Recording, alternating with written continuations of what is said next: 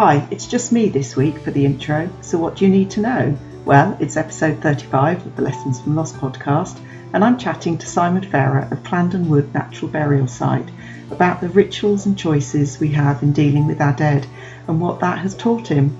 It's a fascinating episode, and if I were a porcupine, I'd definitely be hanging out in Clandon Wood.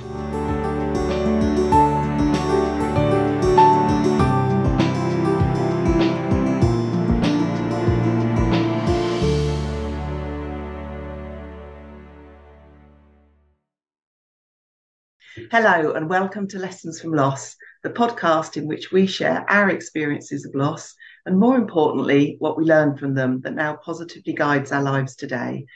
I'm Rachel Smith, and each episode I chat with a different guest, and I'd like to take a moment to acknowledge the courage and vulnerability of all my guests in sharing their very personal experiences and also the impact that hearing these stories may have on you, the listener.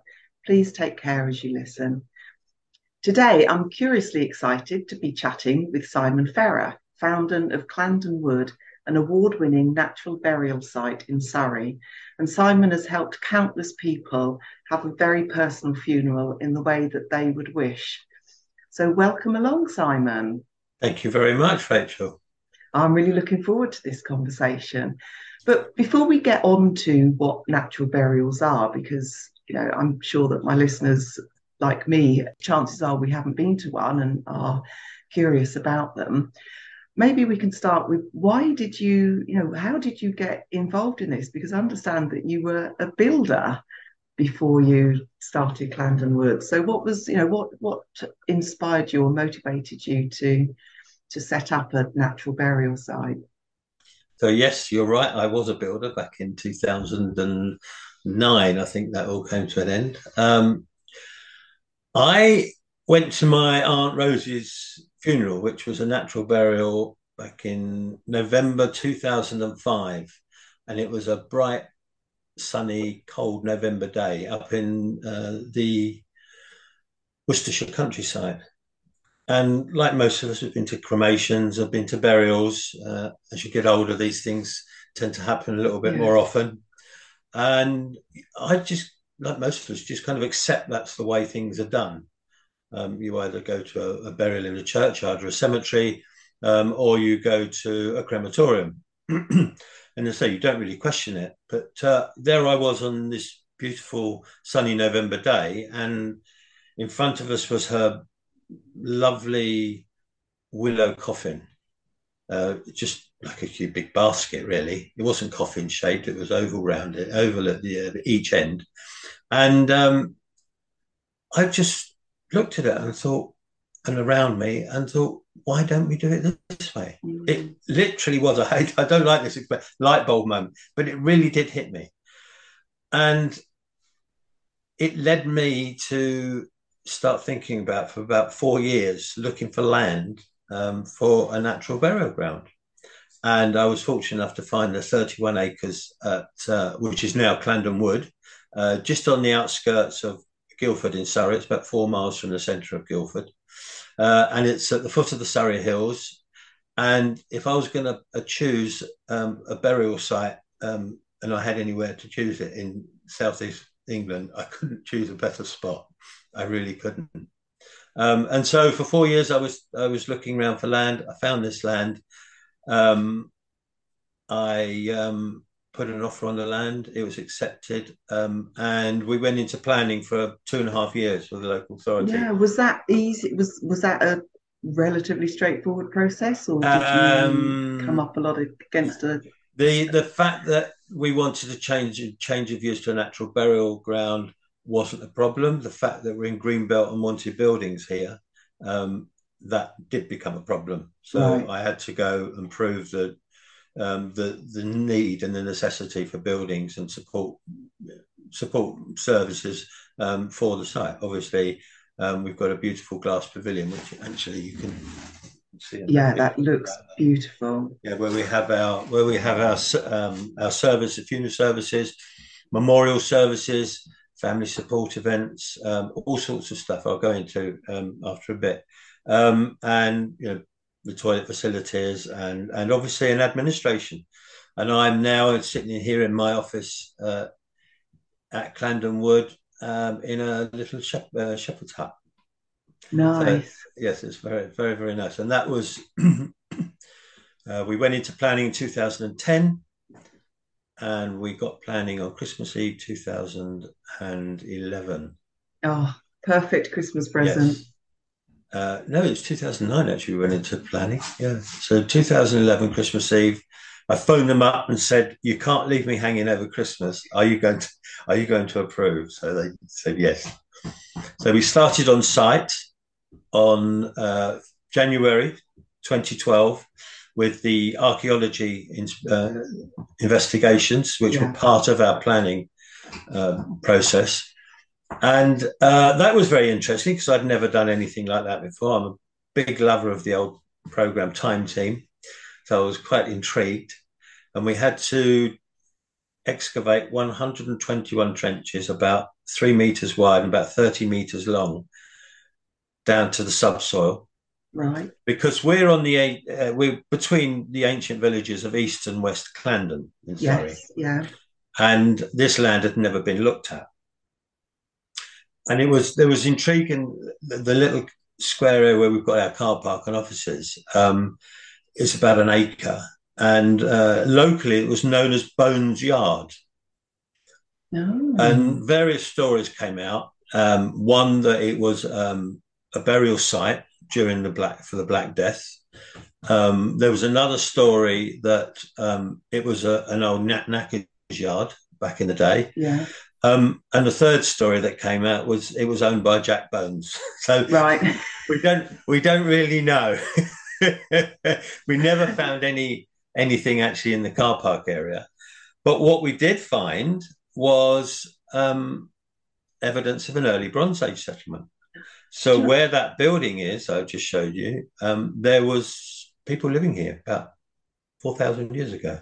When you were looking for the site, I suppose I mean, obviously you had to consider all the practical requirements of what the site needed to offer, but were you also looking for one that just felt like it was the right side? That there was Do you there an know what, element Ray? of that in your choice? I didn't know it at the time Mm. because I'd never done anything like this before. And I was, I could say, not a spiritual man. I was a when you're dead man, and didn't think too much of it. It was what I thought was going to be um, a, a better way of caring for our dead, and from a business point of view, a successful business. But that feeling has definitely changed. Mm. Complete turnaround, both from a personal point of view, spiritually. It's changed me as a man and as a human being, I feel.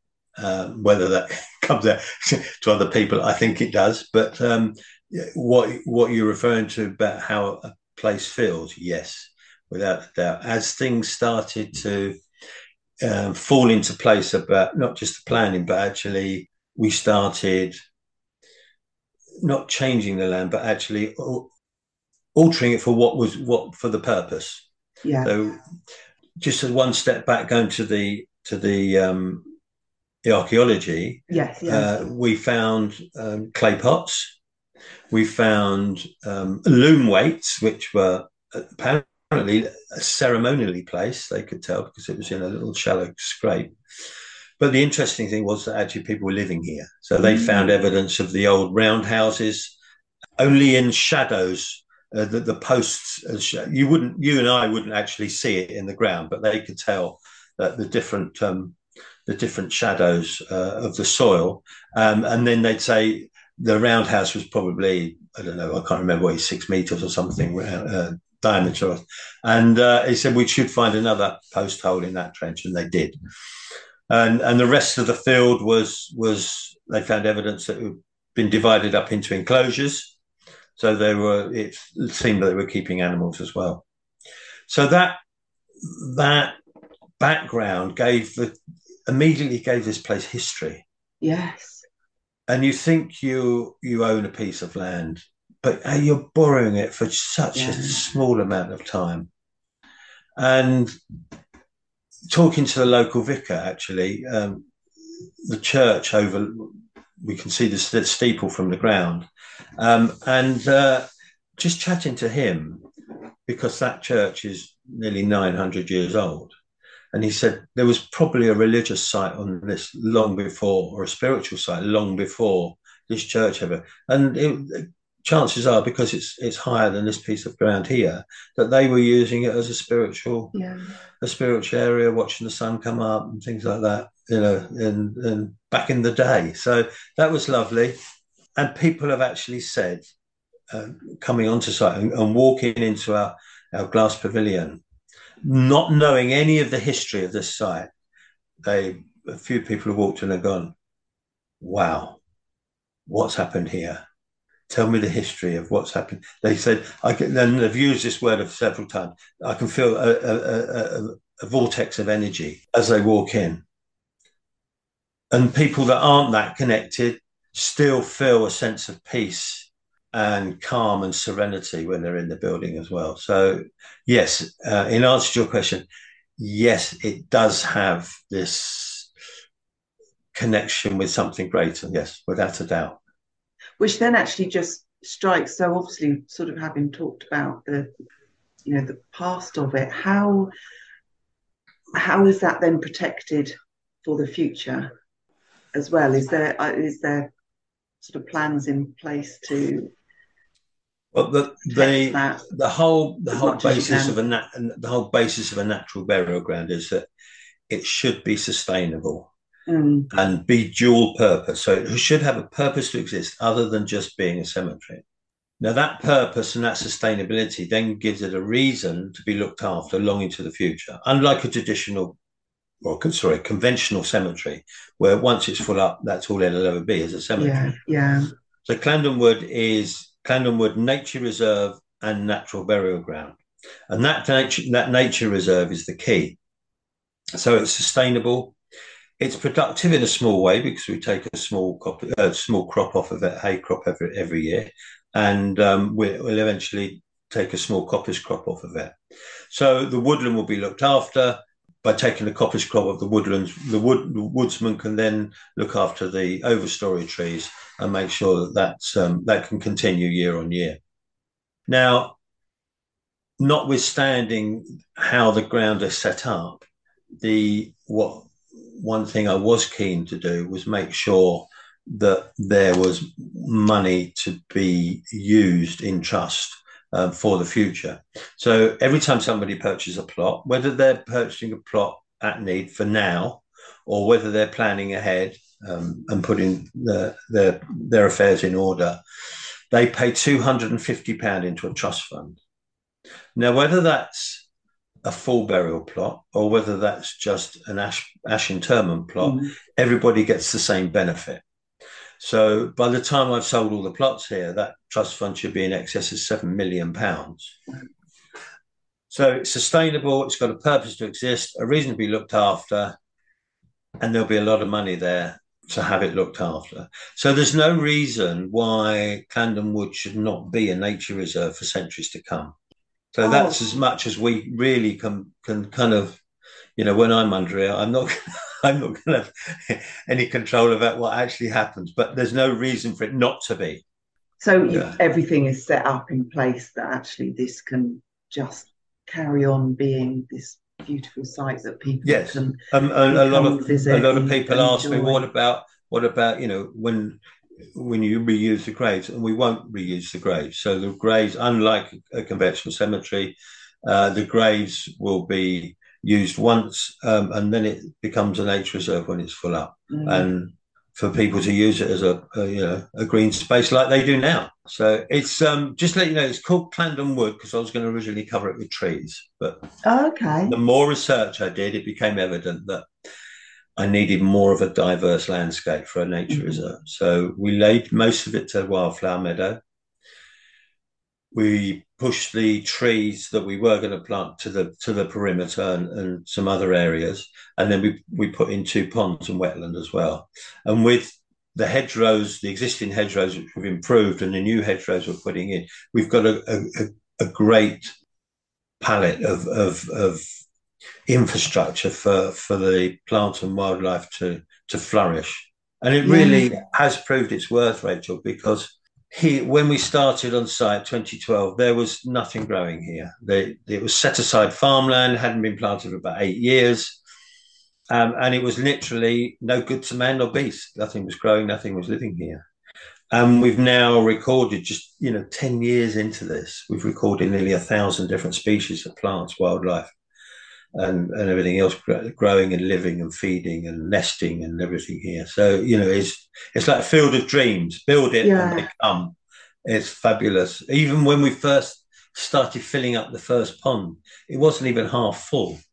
And wildlife were coming and swimming Mm. and within a couple of months, we had our very first residents, which were Egyptian geese, not exactly native, although they are native now, and they have babies. So And do you know what? That actually, hearing that just fills me with joy because I'm very much, interested in rewilding and compost.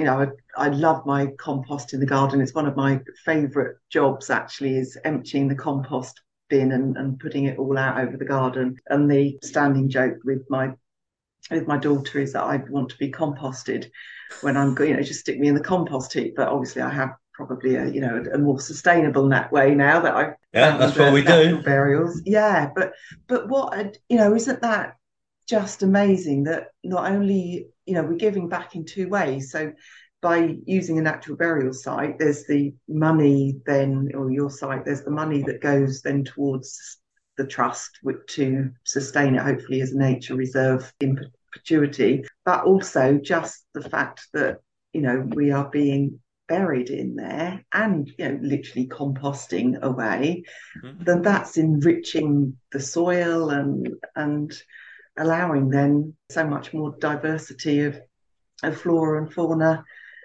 in the site, in the environment. Yeah, it's a win-win all round, isn't it? It's not only is it a sustainable way of caring for our dead, it's a responsible way of caring for our dead, Yeah. and not just a responsibility of we should give back, but a responsibility of to us. So it's a responsible way of caring for the dead, but it's also a responsible way of caring for the living, which is Mm. just as important.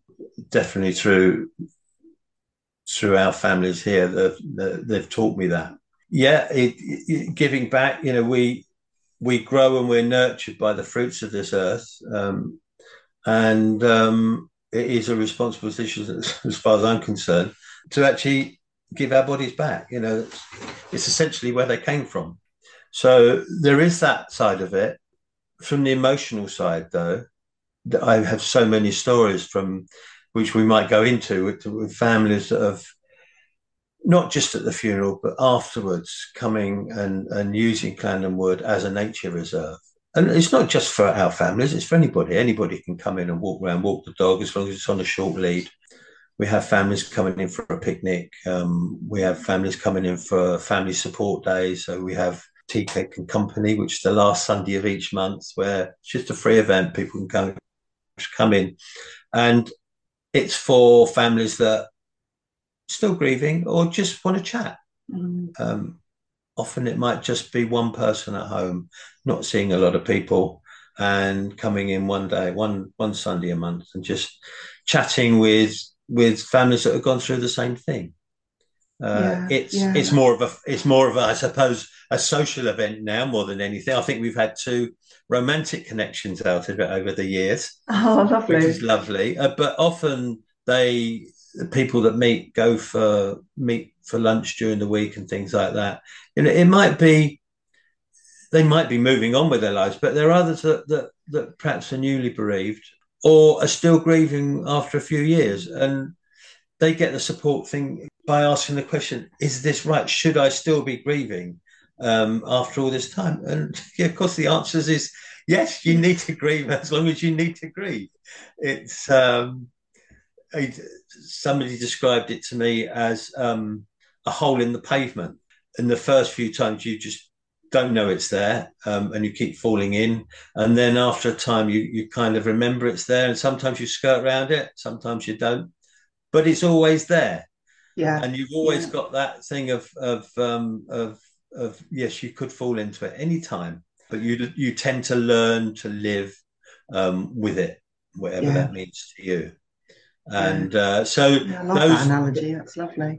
yeah, it is lovely. I Somebody suppose was also adding on, like extending that a little bit further, that over time, that hole in the pavement actually just naturally gets filled with other stuff, but it always retain, however filled it gets, there's always this a mark or an a indent little or a little indent or something. bumpiness Yeah, yeah, which you would still come across. yeah, yeah. Also, somebody described it like breaking a leg. So you find it very, very difficult to get around for the initial stages, and then it starts to heal.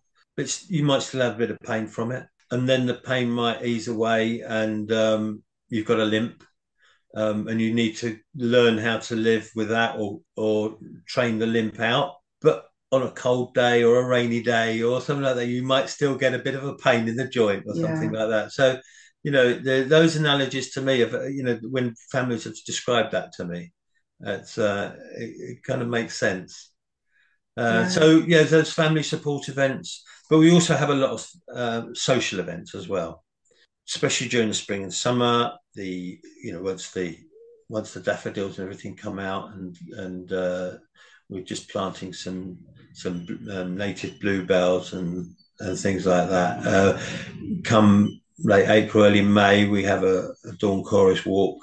Come the summer solstice, I always celebrate the summer solstice. We have a little meditation in the morning and watch the sun come up, and then we have a gong bath. Oh, Um, lovely. yeah, yeah, Yeah, and that's a really nice kind of acknowledgement of the history yeah, of the site as well, isn't yeah, it? yeah. So we have quite a few holistic events out here. I try and support local businesses, especially the small ones, small individuals that have got little holistic businesses that need a venue. I can only do it kind of first thing in the morning or sometimes in the evenings, that they can have the pavilion, and just give me a donation to one of our charities. Mm. We're part of the Guildford Fringe Festival, so we're one of their venues. And this year it's our 10-year anniversary. We've got a family celebration weekend, and that'll start off with watching the sunrise. It's about 3 or 4 days after the solstice this year, and then we'll have a gong bath, and then we'll invite people for breakfast, and then the events during the day will be, we'll have a little funny dog show, and the scruffiest dog and the noisiest dog and all that sort of thing. We'll have our man with the horses will come down, and there's some horse and carriage rides, and we'll have some matchbox hunts for the kids and things like that. And we'll have music playing. And in the evening, we've got Sinatra Under the Stars. A couple of weeks later, we've got an opera event. A professional opera company come down. We do an evening opera based on, last time it was Love, Loss and Hope, and this year it's Hope and New Beginnings. So it's yes, it's we're very careful about what the events we do here, Yeah. but people tend to love them. Mm. Um, And, last year we had a guy who had a little jazz quartet. He came and played on a Saturday, Sunday afternoon, and he buried his wife here a month or so beforehand. He said, I wanted to do it. He said, well, I wasn't quite sure how I'd feel about it. And he absolutely loved it. And he's phoned me up again this year. He said, can I do it again? oh, how lovely. It's awesome. And some of those connections now, Rachel, are so special. Mm. So we're also licensed for marriages, not the full Okay. wedding thing or anything. It's for the For the ceremony and the ceremony, yeah. photographs afterwards. But last year we had two weddings where they had grandparents here. So that's that start of that life's full circle, that Yeah. that relationship that they had with the land, when their grandparents bought the plot and then had the funeral. Then they have the marriage here. They all went to the grave afterwards and took some photos, and then hopefully when they have children, they'll come back and do the baby Mm. naming here as well. Oh, that's actually given me And it goosebumps. also, yeah, That it's is just awesome. beautiful, isn't it? Yeah, And it's that's that. sorry, it's just one of the massive differences, isn't it, between then the sort of the conventional buried in a church or in a probably for the larger part in a cemetery or crematorium, and it's and you go and visit the grave maybe initially or the site where the ashes have been interned, but over that then doesn't become a part of your everyday life. You sort of almost have to make that special effort to go there, and I guess over the years you go less and less and less and less and less. But whereas something that you're building, that you're creating, have created, it's a place where people they're just coming all the time, and they're with the people that have been buried there Yeah, and or it's ashes not to interned stand by the there. grave It's necessarily. yeah, Not, I would say, a little more than half the people actually memorialise the grave with just a small slate plaque. That just, I mean, it's 8 inches square. It just mm, lays flat on the ground. You can just see the face of it. But after 2 or 3 years, the graves will just grow over naturally. They can be seeded with the wildflower meadow. So unless you've marked it, you wouldn't actually physically know unless you buy a tree or something. I try and get across the idea that Clandon Wood's the memorial. mm, You can just come and be yeah, here, yeah, and it's that generational thing of family. So at a funeral, you could have three, perhaps even four generations of a family here at a funeral, and that's the youngsters. That's the beginning of their relationship with Clandon Wood, and they can grow up, coming out with mum and dad and just walking the dog, or doing one of our nature events, whatever it is. It was interesting. Last year we had a lady came out. She came out. No, she came out the year before and bought her pre-purchased her plot because she wanted to put things in place. She had cancer, but she still had some time. Um, and then she came out with her sister to start with. And then once she'd done that, her sister came out and she bought a plot. And then her husband came out and he bought a plot. And then as time got nearer to when she knew she was, she didn't have much longer, she brought the grandchildren out. And she said, this is Granny's plot, this is Nana's plot, this is where she's going to be. And it was by a tree, so they were taking photos by the tree and everything else. And it was about 3 weeks later she had her funeral, and the grandchildren were out, and it was lovely because they'd been here with yeah, Nan and everything else, and then they retook photos by Nan's grave. It's just so perfect, and so we were talking earlier about whether kids should be at funerals, and yes, absolutely. yeah, They're much part of the family as any other, at whatever mm, age. And also family pets. They should be at a funeral. yeah, they're as much part of the family as any, and dogs particularly have this strange, no, it's not strange, this natural affinity with knowing that their owner has, yeah, their family member has gone, and often will sit by the coffin in the pavilion, will sit quietly by the grave at the interment, and at the committal, and mm, it's so lovely to see it. It really yeah, is. yeah, And then they come back with their new owners or whatever, a later date for a walk and everything. And I still think it means something to them as well. oh, Without a yeah, doubt. absolutely. I firmly believe that animals experience grief Yeah, in their own way as well. yeah. Yeah, And without a and doubt. and talking about animals, with the horse and cart, we have a hand cart, but if somebody wants to pay for the horse and cart for the for the final journey to graveside. And I've tried to bring the procession back to Clandon Wood because it's an important part of the funeral ritual. Mm. And even if the grave is close to where we have the service, I might suggest if it's not pouring down with rain or whatever, that they have a longer route around, perhaps down across the field, round the pond, and even, just stay and sit around the pond just for a little while. It's an important time to walk and talk. Yeah. You might not have seen family since the last funeral or the last wedding, and great time for reflection. And often Mm. the children will ask to go and sit with granddad or grandma or whatever on the horse and cart to graveside. Oh, that's beautiful, isn't it? And I Yeah, it suppose as is. well, just being, nature has such a calming influence. It's very soothing, isn't it, on our nervous system, that actually it would really help.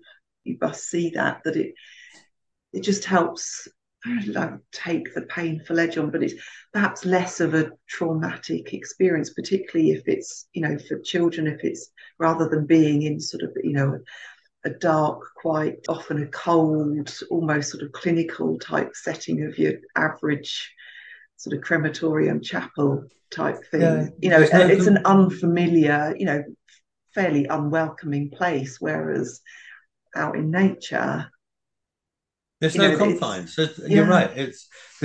I say this is a place with no walls, spiritually and physically, because even our glass pavilion has got glass walls. So, Mm. when you're here, you still feel, even in the pavilion, you still feel part of the landscape. And kids, as much as us, we recognise that there are actually no constraints here with what people can do at a funeral, how they can design it, what ingredients it can have.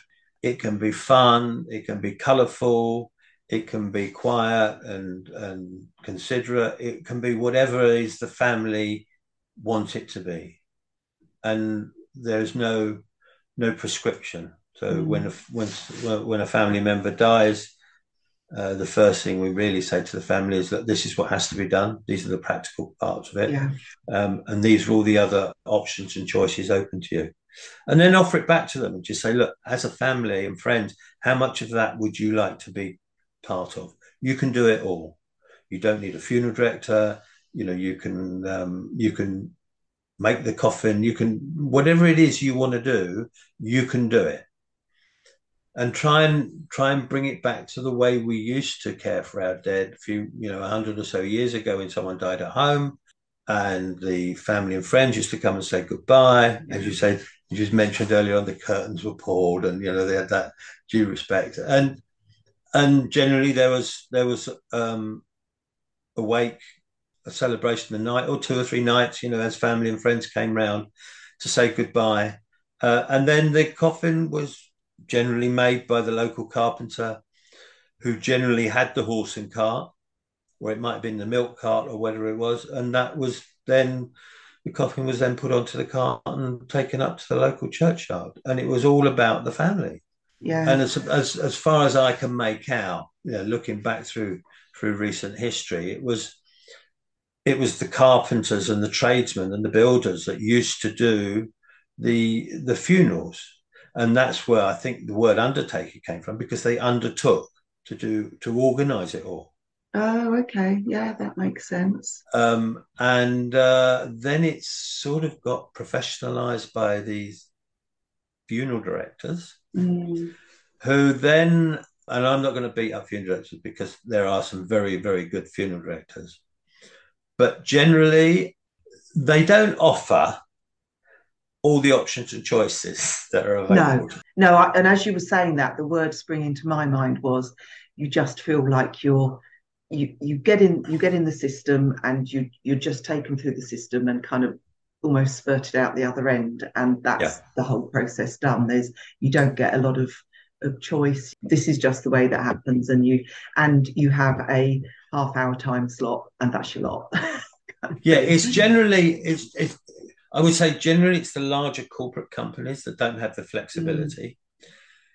There are some fantastic funeral directors now, individuals, a lot of ladies, young ladies starting up as funeral directors. where they will talk to you. It's almost like having a friend where, Yeah. what do I do next? And I can't come out. Can you come around and see me and just chat through what needs to be done and the bits I can do, what you can help me with, and all that sort of thing. So if someone decides to die at home, then to me that's how I'd like to Yeah. think I would be surrounded by family and friends, and everybody knows what my funeral looks like. I've actually had two of my own funerals. Yes, you talked about that because you did Yeah, a TEDx talk, didn't you? I did. It was in our very first open day, so it was the 21st of June 2013.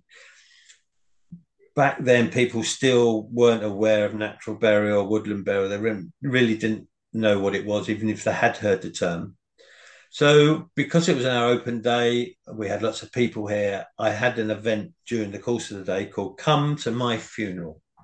I had my own willow basket with my own nameplate on it. Now, that was for me, that was a something. Yes, yeah, Uh, and I didn't get in it. Well, I was kind of telling people what was going on, commentating through what was going on during the day. And all my I've got four brothers, so they carried the coffin onto the horse and cart, and we had a long procession through the meadow. I think I had Frank Sinatra singing me off, and then I had a violinist in the meadow, and I had an a cappella group, and things like that at Graveside. And we got to Graveside, and my coffin was put on top of the grave. I opened my grave, and my brothers put the coffin on top of the grave, and the others lowered it down. While my friend played the last post on his trumpet, not very well, but with but you know feeling. what? It doesn't matter, does it? It's No, it doesn't. It doesn't. And that's the then, beauty of it. my daughter let a dove fly free. And then afterwards, she said, "Well, Dad, that was a bit weird." Yeah. But two ladies came up to me afterwards, and they gave me a huge hug, and with tears in their eyes, they said to me, "Thank you, Simon. That was a funeral for our mum we never had." Oh And goodness. something as personally remote as that had that impact. And that made me realize then that how powerful a funeral ritual is. And Yeah. without one, we can carry on grieving for years and sometimes for the rest of your life. Mm. And a few years after that, I did an event called A Good Goodbye for three families that were still grieving. One was a 90-year-old lady who was still grieving for her mum from 45 years before. Oh gosh. And her brother had also died some years before. Um, Her elder sibling had arranged the funeral, taken it completely, very controlling, taking the whole thing out of her hand. And she did not feel um, uh, part of it, and she didn't feel she could contribute. And then there was another lady who was she was about 20. Her dad had died 4 weeks before, and she had been born outside of his marriage, and she was invited, but not to be included. Yeah. Yeah. And then there was another lady who just needed to say something to her dad. She Mm. needed to write something to her dad. And so she wrote a letter and just put it in a sealed envelope. And we had a service in the pavilion. So I had this willow coffin where people could place their memories, their photographs, their words, whatever, mementos, whatever it was. And that 90-year-old lady, she actually wrote and read a eulogy to her mum and her brother, and she read it out. She had 4 foot nothing. She could hardly see her over the lectern, and she had tears streaming down her face. Mm. And she was very stoical. I know it. She's a very stoical woman. I'd never seen her cry, and you could see it almost being released. Yeah. And so Oh, to have they all carried placed, that for so many years. yeah. So they all placed their memories in the coffin. They all helped carry the coffin out onto the horse and cart. And again, I opened my grave so we could actually have a committal.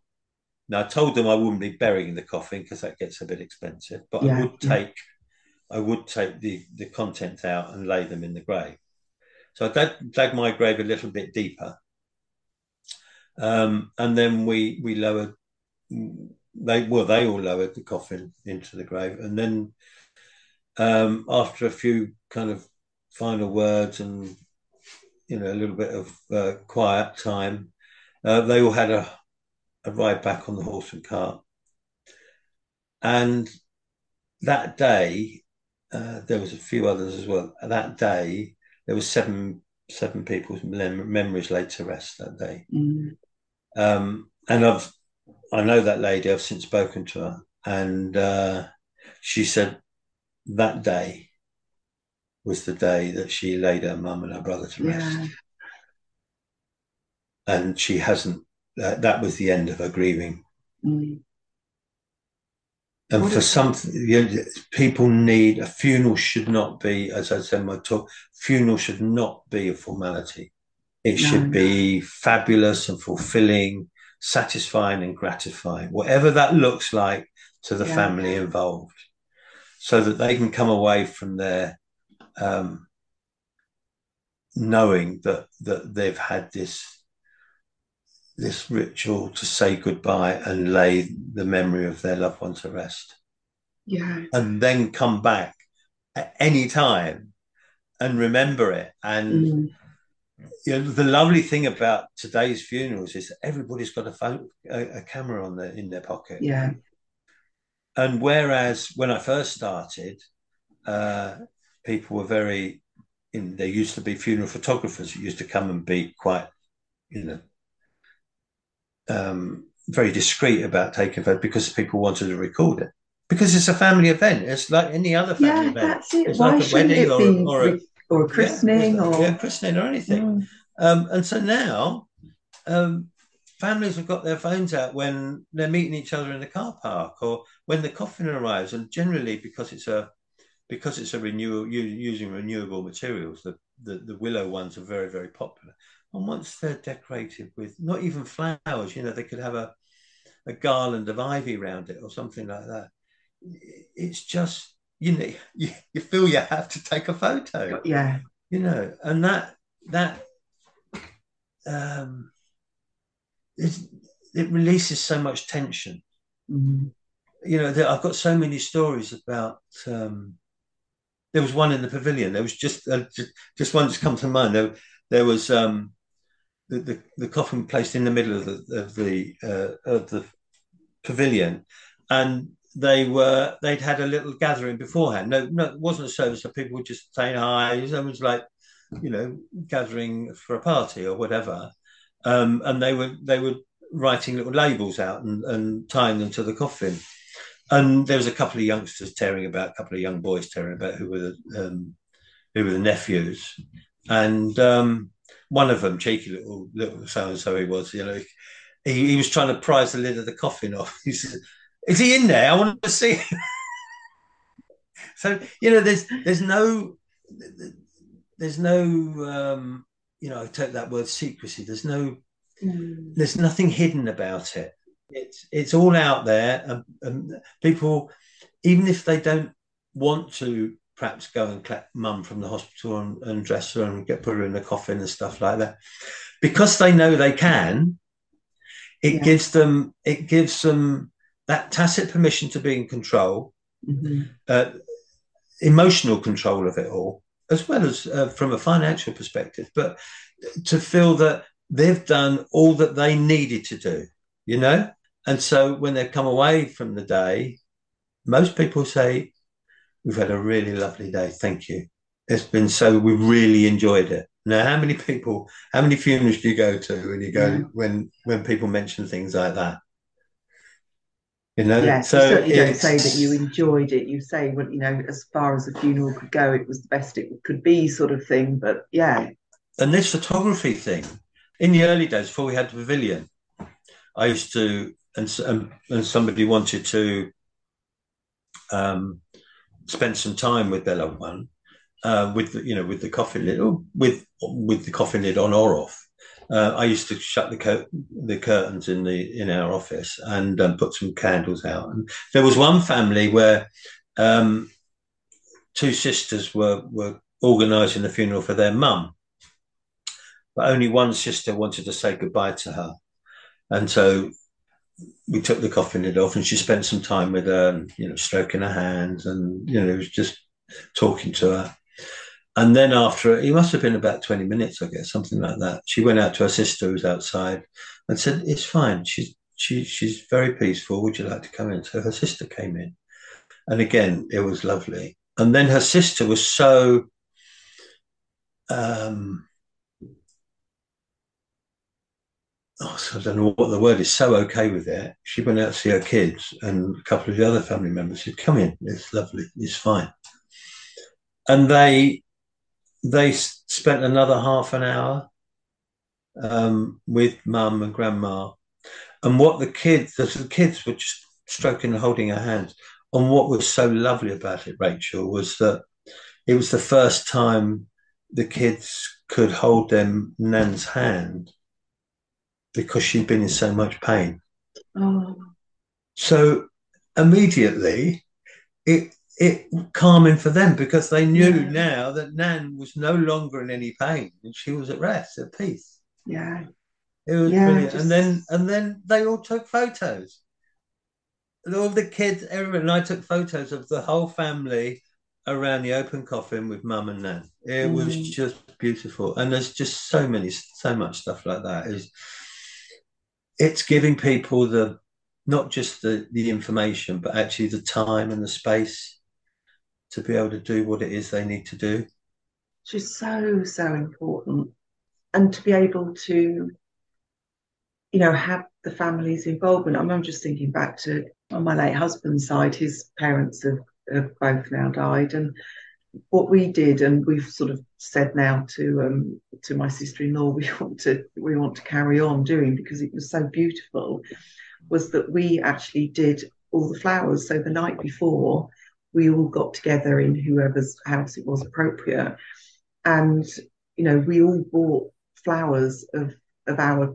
My sister-in-law bought the bulk of the flowers, but we all had the opportunity to put our own things in, and we made the topping piece for the coffin, and it was just. And I mean, not only were we actually astounded by how beautiful it looked, it was just that ritual of us all getting together and doing something together as as a mark of respect. I don't know, there's something out of love that actually, as you say, just sort of put us in control. That it wasn't just sort of some florist's idea of what we might want to go on the coffin. It was, yeah, it was really beautiful to be able to do that. It's giving us a part of yourself, isn't it? Yeah, it just makes it so much more personal. Mm. So his parents had bought us all a red camellia on their ruby wedding anniversary. So, and it happened to be, certainly for his dad, it happened to be in bloom at the time of his funeral. So, I went and cut several of the flowers off for that and put that in. And that was Oh, just lovely. really, just really special to Yeah. be able to include that in. So, yeah, it's so important to be able to personalize, completely personalize Yeah. the I mean, way that you we're do talking that. about coffins. So there was, again in my talk, I describe a mum and her two sons. She died in the local hospice, and prior to that, they discussed, what they all wanted from the funeral, and it was very simple. They didn't want a service, or they just wanted very, very immediate and close family. And the boys, when she died, the boys got her ready for burial with the help of the local hospice, and she didn't have a coffin. They wrapped her in her favourite quilt, Oh, and they wrapped it with ribbon and covered it with wildflowers, and they brought her down in the family car, and they carried her straight to grave, and I think there was six other people there altogether, and there was a prayer, a poem, and I think Rose's favourite hymn, and they lowered her body into the grave. Just beautiful, just exactly Mm. what they wanted. And from an emotional point of view, it was exactly what they wanted. From a ritual point of view, it was exactly what they wanted. And from a financial point of view, they'd had to pay for the grave. There was no funeral directors involved or no coffin to purchase or anything like that. So that's very possible. Uh, Also, now we are doing a lot of cremation services Okay. here in our pavilions because people don't want to attend a crematorium.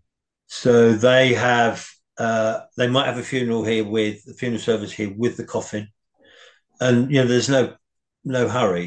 They've got up to 3 hours in the pavilion if that's what they want. And then the coffin will go to the crematorium, often without the family. They'll say goodbye to the coffin. Yeah. They'd rather say goodbye here rather Yeah. than watch the curtains go round or Yeah. disappearing into the floor or whatever. And then they'll collect the ashes at a later date and bring them back for an interment, just Mm. with a small family service. Or they might have had a direct cremation, which is happening more and more now. So once the person has died, the body goes to the crematorium directly, as the term would suggest, and then they collect the ashes, and then they'll have a service. Often it might be at home, but often here, and again, then have a small graveside service along with that. Yeah, Um, just so many uh, different yeah, options to yeah, suit there is. Yeah, what what you need. And yeah. I was just thinking, going back to when you were talking about the good goodbyes. I mean, given what we've been through in the last 3 years with the pandemic, there must be so many people who weren't able to have funeral that they would have wanted for the person that's died. So that there must be so many people, because they've not been able to go through that process of that ritual of funeral in whatever form, We've had who we've are had still quite a holding few on to memorial that. services since lockdown.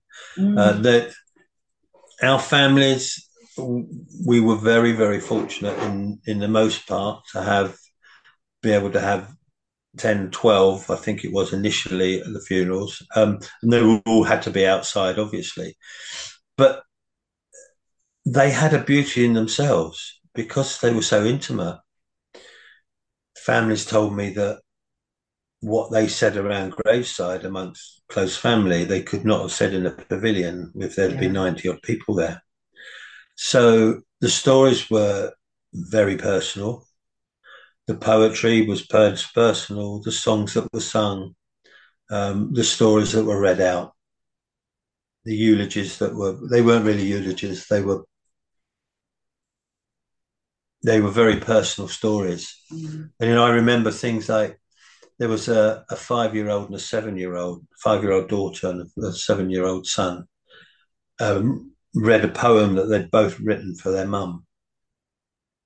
Um, and there was a son, and he must have been about 13, and his mum. He was a chorister, and they sang Panis Angeluses together without no music or anything. Oh God, it was. And there was two teenage girls. They were great singers, and they sang two hymns in harmony. And oh boy, I've cried more in that summer than I did. It was just so beautiful. There was a couple of horrible funerals where the pandemic just wouldn't allow. There was one lady that came out. Um, Her husband had died of 54 years, I think they'd been together, and she came out from London in a taxi that was covered in plastic. I don't even remember them all. She had a mask on. I couldn't hold her hand. I couldn't shake her hand. I couldn't hug her when she got out of the car.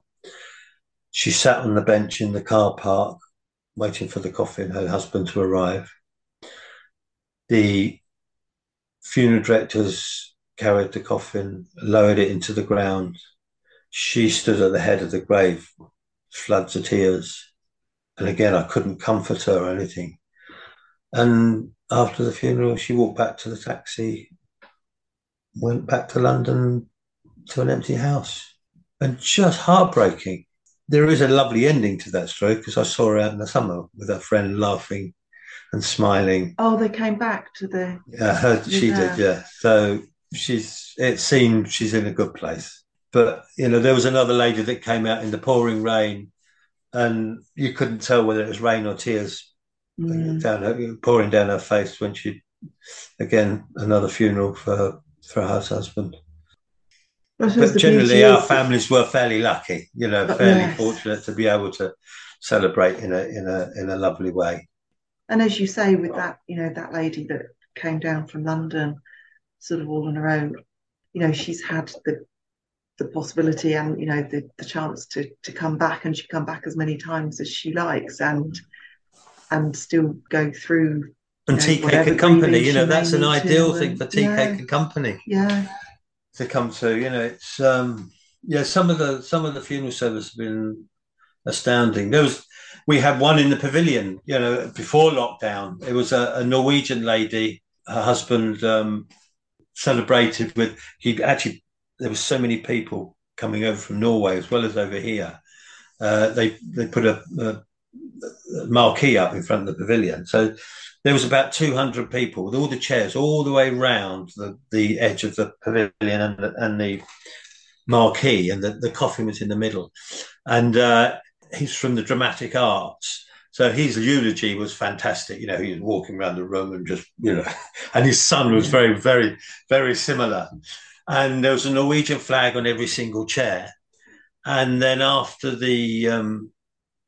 the eulogies and everything else, and they had some songs they were singing, and then they went for the committal with the horse and cart and everything. They came back.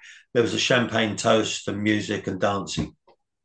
Fabulous. Why shouldn't a funeral be, that moment of real moments of reflection and quietness? But why shouldn't it also have that joy in it as That's well? right. Because it is a celebration Yeah, of it's somebody's it's life. obviously easier with the longer lived.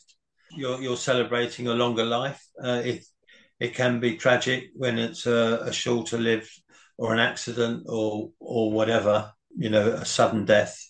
But it is still Clandon Wood being in nature and them being able to design what it is they want. Yeah, The that's ingredients, appropriate for, yeah, yeah, absolutely right. And yeah. it does make that difference. And for them to come out, but there's tragedy with families not agreeing because Mm, generally because it's a sudden death. Arrangements haven't been put in place. May I take this actually time to urge people to talk amongst their family about what it is they want and discuss it, because what they want, family members actually might not be very comfortable with. So it's kind of getting that middle of the road. For me personally, I've nominated two people that I want to look after my body when I've died, and they know it. It's not family members, although family members are very welcome to do it, but yeah, some family members don't want to. And I've agreed to do the same for them. My family now know what my funeral looks like, yeah. albeit it won't have a willow coffin now. It will be a cotton sheet shroud. And they can then add whatever it is they want to that particular day to celebrate my life. So they can make their contribution, I guess, if you Yes, like. indeed. It does make it easier once you've spoken about it. It's made it easier for Mm, me because I've actually laid in the bottom of my empty yeah. grave watching the clouds go by. So, I know where I'm going to be and I know what it's going to look like. But from a personal point of view, boy, does it make it easier.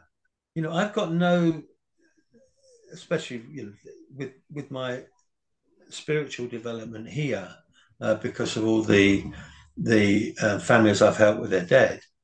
It's made it a lot easier for me when I die that there's not going to be, I'm quite comfortable with the fact that I'm going to die, Yeah. and I'd like my family around me. But there's so many people that when the death happens, they're in panic mode because they don't know Yeah. what to do. They Yeah. don't even, sometimes, Rachel, they don't even know whether they want to be buried or cremated. No. And that choice amongst siblings and even Yeah. extended families, that's even worse. You've got guilt, you've got arguments going on. It might not just be an emotional thing. It might be, well, I'm not paying for that. Of course. And Yeah. boy, that happens, believe it or not. Yeah, I can imagine. Yeah. If you don't do it, even if it's just that, knowing whether you want to be cremated or buried, Mm. even that helps. But having the whole conversation helps right the way through, especially, as I say, with extended families. Yeah. I've had two sisters from extended families pulling a tree out of Dad's grave because they couldn't. That's not what they wanted. They were just so angry that Dad had died. Obviously, that's pretty much where it's coming from. But it obviously exacerbated family tensions. And I just had to stand between them and told them to, actually leave the site because you couldn't have that going on.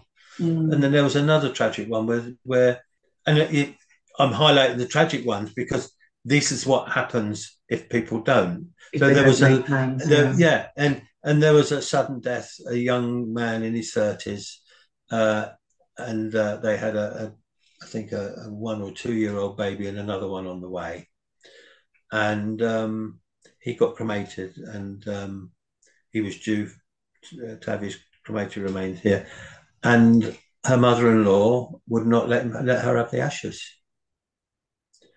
She had to go to court. Yeah, so by the time they could actually have the burial, the interment of ashes, Yeah. the second child had been born. And can you imagine the the upset and stress? Well, not God. even stress. The upset and it's tragic, absolutely tragic. Yeah. And it's to get these things sorted out. It's you know, Yeah. Because if it's being shared and if it's, in yeah, black and white in a, yeah. in a letter or some document detailing it all down, then, it's very difficult to argue against that. And a lot of people won't talk about it as if it's not going to No. happen. I can guarantee they say taxes and death, but actually some people get away with taxes, but you ain't getting away with this one. No. No. So it's you've got to really try and acknowledge that actually it is going to happen and talk about it. I was going to say, because obviously this is a podcast about the lessons from loss. I mean, obviously Yeah. that's a big lesson. Sort of get your wishes known to the people around you as to what you want to happen to you. But what Yeah. would be maybe another lesson that you've learned from Right. this So whole experience? And I there's a few I'm sure you've steps. got lots. There's a few steps attached to that, Rachel. So you can write your wishes down. Mm. They don't need to be followed. Whoever's arranging the funeral, and whoever's arranging the funeral doesn't need to be the husband or the wife or the son or the daughter. It could be a friend or whatever. Basically, whoever arranges it, especially if there's a funeral director involved, they're the ones committed to paying for it. Right. Okay. Now, if you write your wishes down, that's fine. At least that's one step. They don't have to be followed, as I've just said. Somebody say, "Oh, well, I'm not paying for that." Um, if they are plans are put into place, so families here will come out and pre-purchase a plot. So if the plot's been purchased, then there's no real reason for a family member to go, well, I don't have to pay for any of that. Yeah. That's where we're going to do it. And most often than not, families do follow obviously the family wishes, but there are occasions where it doesn't happen. So talk about it first step, in writing second step, and then third step, really try and put physical things in place. And if you can, pay for or get an insurance policy an ISA or something. It's just some savings in place just to pay for Yeah. the largest part of it. If there is an estate that's being liquidated, then funeral expenses can come out of that prior to any agreement on anything else. So the executor, the bank will release funds for the cost of the funeral. So that's lessons learned. Other lessons is don't hurry any of this stuff. If someone dies, all you really need to know is they're being cared for. Even if they've died at home, you don't have to do anything. You don't have to make any phone calls or anything. Even if it's a sudden death, and the body is cold, I'm going into practicalities here. They are obviously dead. There's no point of ringing 999 because nothing's going to happen. They are the most personal, intimate hours that you can spend with your loved one. And and then really it's just a case of getting that body looked up. The body can stay at home. You shut the windows, and if it's hot in there, then you get an air conditioner, and just or ice around the body or whatever, and for families to come and say goodbye. More often than not, a funeral director is instructed. But it's best to think again, especially if someone's planning to die at home. Obviously, it's imminent, so you can start thinking about these things. I went to look after a friend of mine whose mum died at home the other week, and she'd been ill for quite a long time, and they'd cared for her at home, and they were there when she died and everything. But he then phoned me up and said, "Can you recommend a funeral director?" Something like that really should be talked about, because I was on the end of the phone and somebody that would come around and talk to them, and I could be there and everything else. That was fine. But for people that don't, they will go through the Google or Yellow Pages. I don't know if there is any Yellow Pages anymore, and get onto their local funeral director. Yeah. And generally, a funeral director, chances are it's going to be someone from a big company, and they will put the wheels into motion, and they will come round at their earliest convenience without any discussion about what should be done, what they can do, spending. So when my friend's mum died, he texted me early in the morning, not expecting me to answer, but I'm an early riser. So 5:30, I texted him back and just said, "Look, you don't need to do anything. I will organise a funeral director to come round, but spend these next hours with her, with the family." And I said, this is the most precious time. I know you've looked after her, but you've now seen her in her last moments, and when she was dying, they were there holding her hand, but she's now dead. This is the most precious time for you guys just to be together and talk. And the funeral director called him at 8:30 and said he'll be round at such and such a time. I went round there about half an hour before he got there and chatted to the family. And it was all okay because they'd had that time. I said to her husband, I said, "How you doing?" He said, "We're okay. God, we're going to miss her, but we're okay." And they were so grateful that they had someone to call and run them through it and help them out. But some people don't.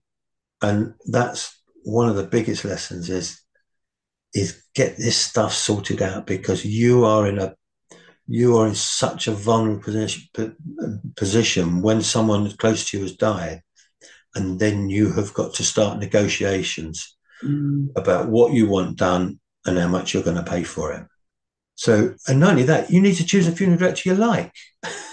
Yeah, You know that you, and often the big corporates, the person you see in the shop ain't going to be the person that's going to be at your mum's funeral. no, So talk to them and tell them what it is you think you'd like to do. You know, can I help wash and dress mum and get her ready?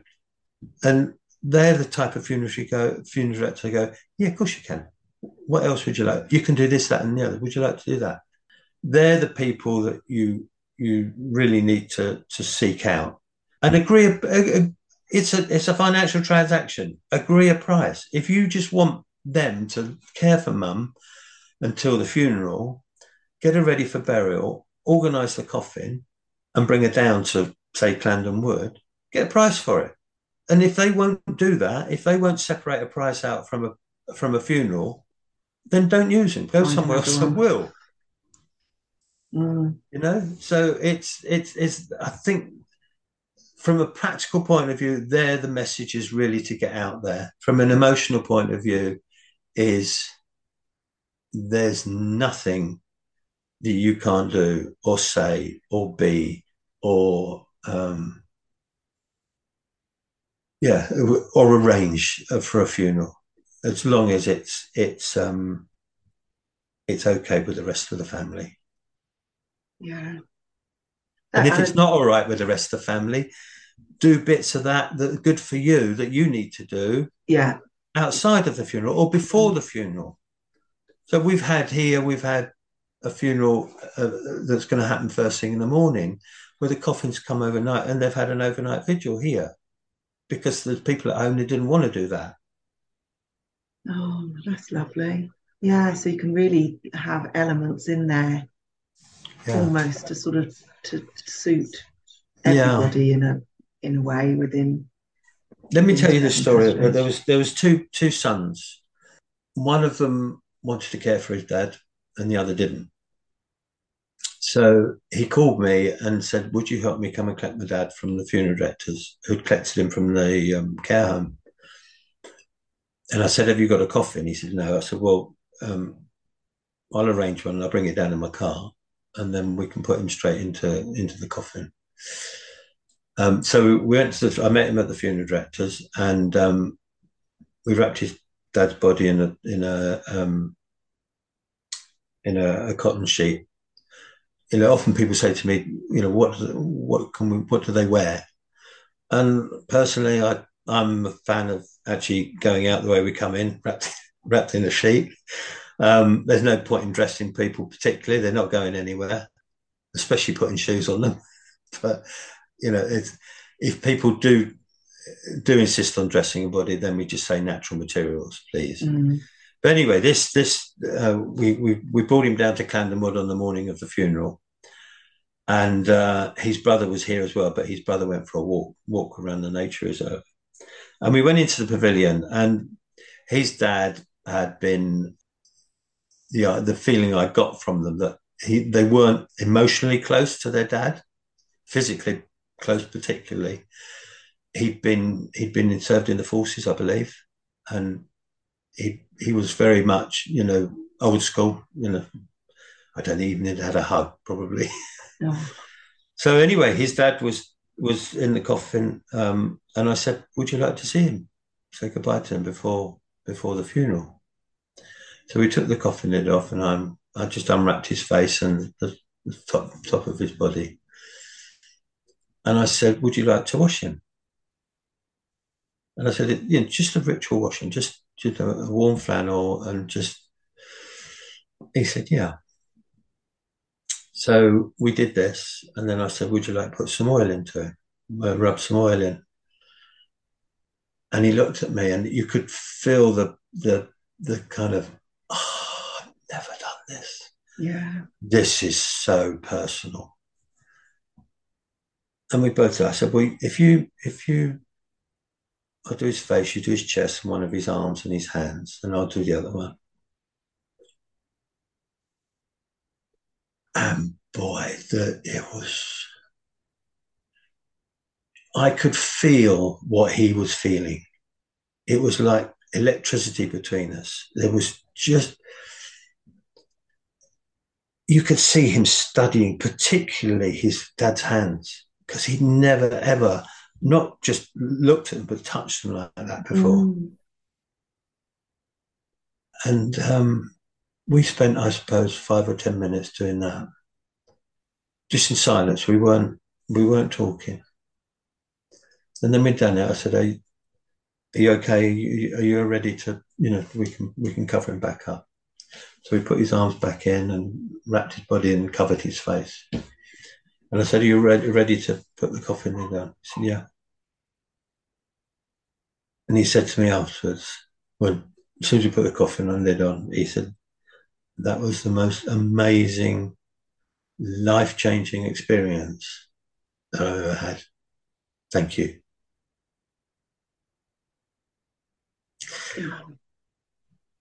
And it still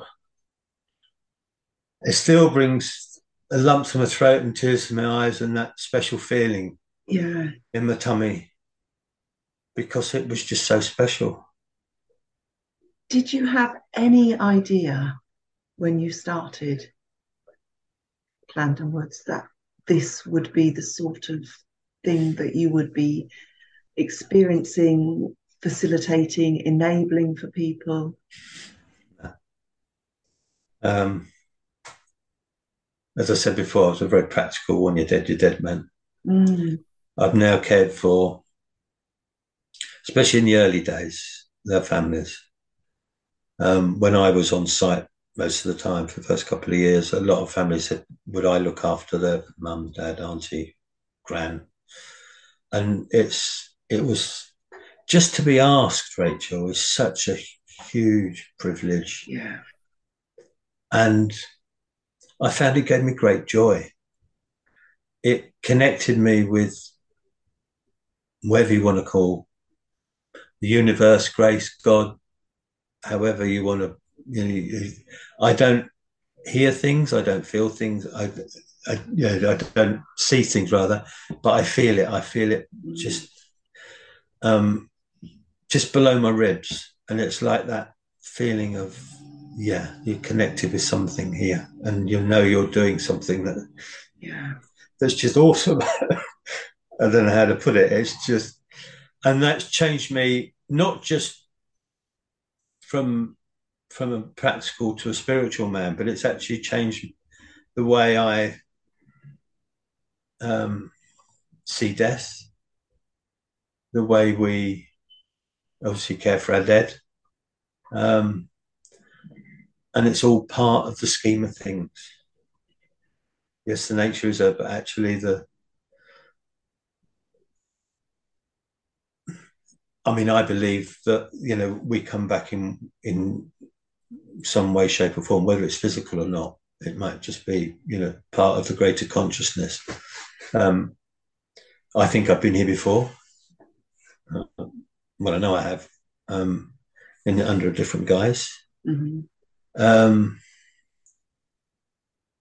and no, in answer to your question, no, I never knew that I would do it. Never knew I could do it. The only person I'd ever seen, the dead person I'd ever seen, was my mum. I was there when she died, and I was privileged enough to actually close her eyes and be there and just spend those precious moments. I wish I knew then what I know now. Yeah. How to look after her, albeit she might not have wanted me to look after her. She might have wanted the professionals to do it. But I seem to be quite good at it. And I seem to have what's the word? An empathy for it. Yeah. That just shines through. You are doing the reason you were put here. Yeah, I think you're probably right. Yeah. If we are put here for a reason, I don't know. Yeah. Yeah. Well, that's it. Yeah. Yeah. If that's something that people believe in, then I would say absolutely it would appear, just from this conversation that we've had today and the chat that we had earlier, that I'm doing right work. yeah, absolutely. not just bringing families together at that time, but actually bring them together for for years years to come. afterwards. Yeah, for Yeah. generations. And people talk about the importance of leaving a legacy. If you're doing any sort of, I don't know, self-development work and stuff, it's all about purposey and what legacy you're going to leave. And by chance, perhaps by chance, because, let's face it, you didn't necessarily set out in your, when you first became an adult, that was what you were going to do. And even when you set up Clandon Wood, you had no idea of No, the broader impact that this was going to have, no. to be able to, the legacy that you are leaving, but also, as we said before, the legacy that you're enabling, the families or the person that's died to leave, just in Mm. the manner in which, that body is given back to the earth. I just think it's absolutely, well, I don't have a word to describe. It's uplifting. It's, yeah, just It's off human. off the scale, but it's human. Yes, Yeah, it's it's that human. ritual that humans have done for millennia now, and that's why they've done it, because that's what it means. And we've over the last few hundred years, We to lost me, it. we've lost it because we haven't been allowed to do it. It's been taken from us. And here we are starting to get back and do some of these just so important traditional rituals that, as you say, had been lost.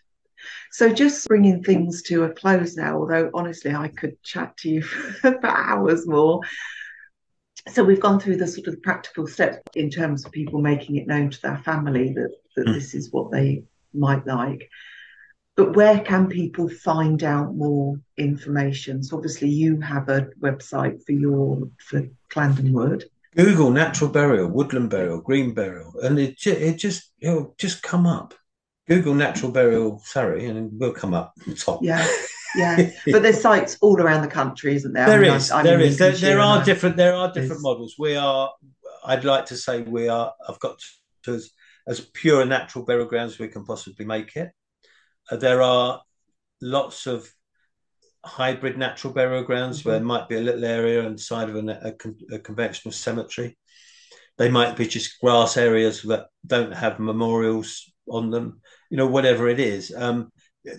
One thing I would say is look at the long term project of the Yes, natural yeah, burial, absolutely, yeah, because some of them are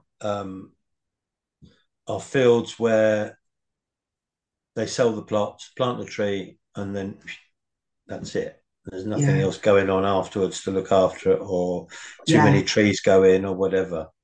Yeah, look at the long term strategy, and hopefully, if they've got a trust fund to back it up. And I guess as well, it's about doing that research and finding the one that you feel Yeah, comfortable with, I mean, that you if you're in love. a rural situation, then there's more than a handful of farmers now diversifying and using their hay meadows as a natural burial ground. Oh wow. So that's a good model. Yeah, so really, if this is something that people are interested Yeah, in, there's just to explore it further and find the setting or the model, the that location suits you. that suits you. Yeah, to plan it, talk about it, and put things in place if you can. Oh, thank you so much, Simon. Yeah, as I say, I could talk to you for hours and listen to I your could talk about it for stories. hours, And Rachel. yeah, absolutely. Well, that's the passion and Yeah, the love that you have for this, incredible work that you do. And it's certainly helped me sort of reflect not only on what I would want, but actually how the burials or the funerals that I've been involved in planning, actually they have to a degree provided some of those elements that you've talked about that have been so yeah. important. So gives me reassurance. thank you so much. And next time I'm down Surrey way, I'm definitely going to please pop do. in and have a wander around this fabulous place, Thank you. and hopefully maybe pop in and get a chance to chat and meet Definitely. in person. That would be awesome. Definitely. And if you could point your listeners to our Facebook, Clandon Wood. Yeah. Our website is clandonwood.com, and we're on LinkedIn, Clandon Wood Natural Burial Ground and Clandon Wood Nature Reserve, two separate pages. Fabulous. I'll put all of those stories and stuff coming out on that. Yeah. I'll put all of those details in the show. Oh, and if anybody would like the idea of a good goodbye, let me know through you or me or whatever, because I'm planning another one this year. Oh, amazing. Lovely. Oh, thank you so much. Thank you, Rachel. I mean, honestly, it's been absolute pleasure. Thank you very much indeed. Oh. And your enthusiasm is just magical. Thank you. Wow, I hope you've enjoyed and gained as much from that episode as I have. I've not even visited yet, but I feel I found a place to call home to return my body to. Thank you so much, Simon. And if you too want more information, you can find Clandon Wood Natural Burial Site on a variety of social media and its own website. Thank you to everyone who supports me in the production of this podcast, to Jamie Farrell for the beautiful music, and lastly to you, the listener.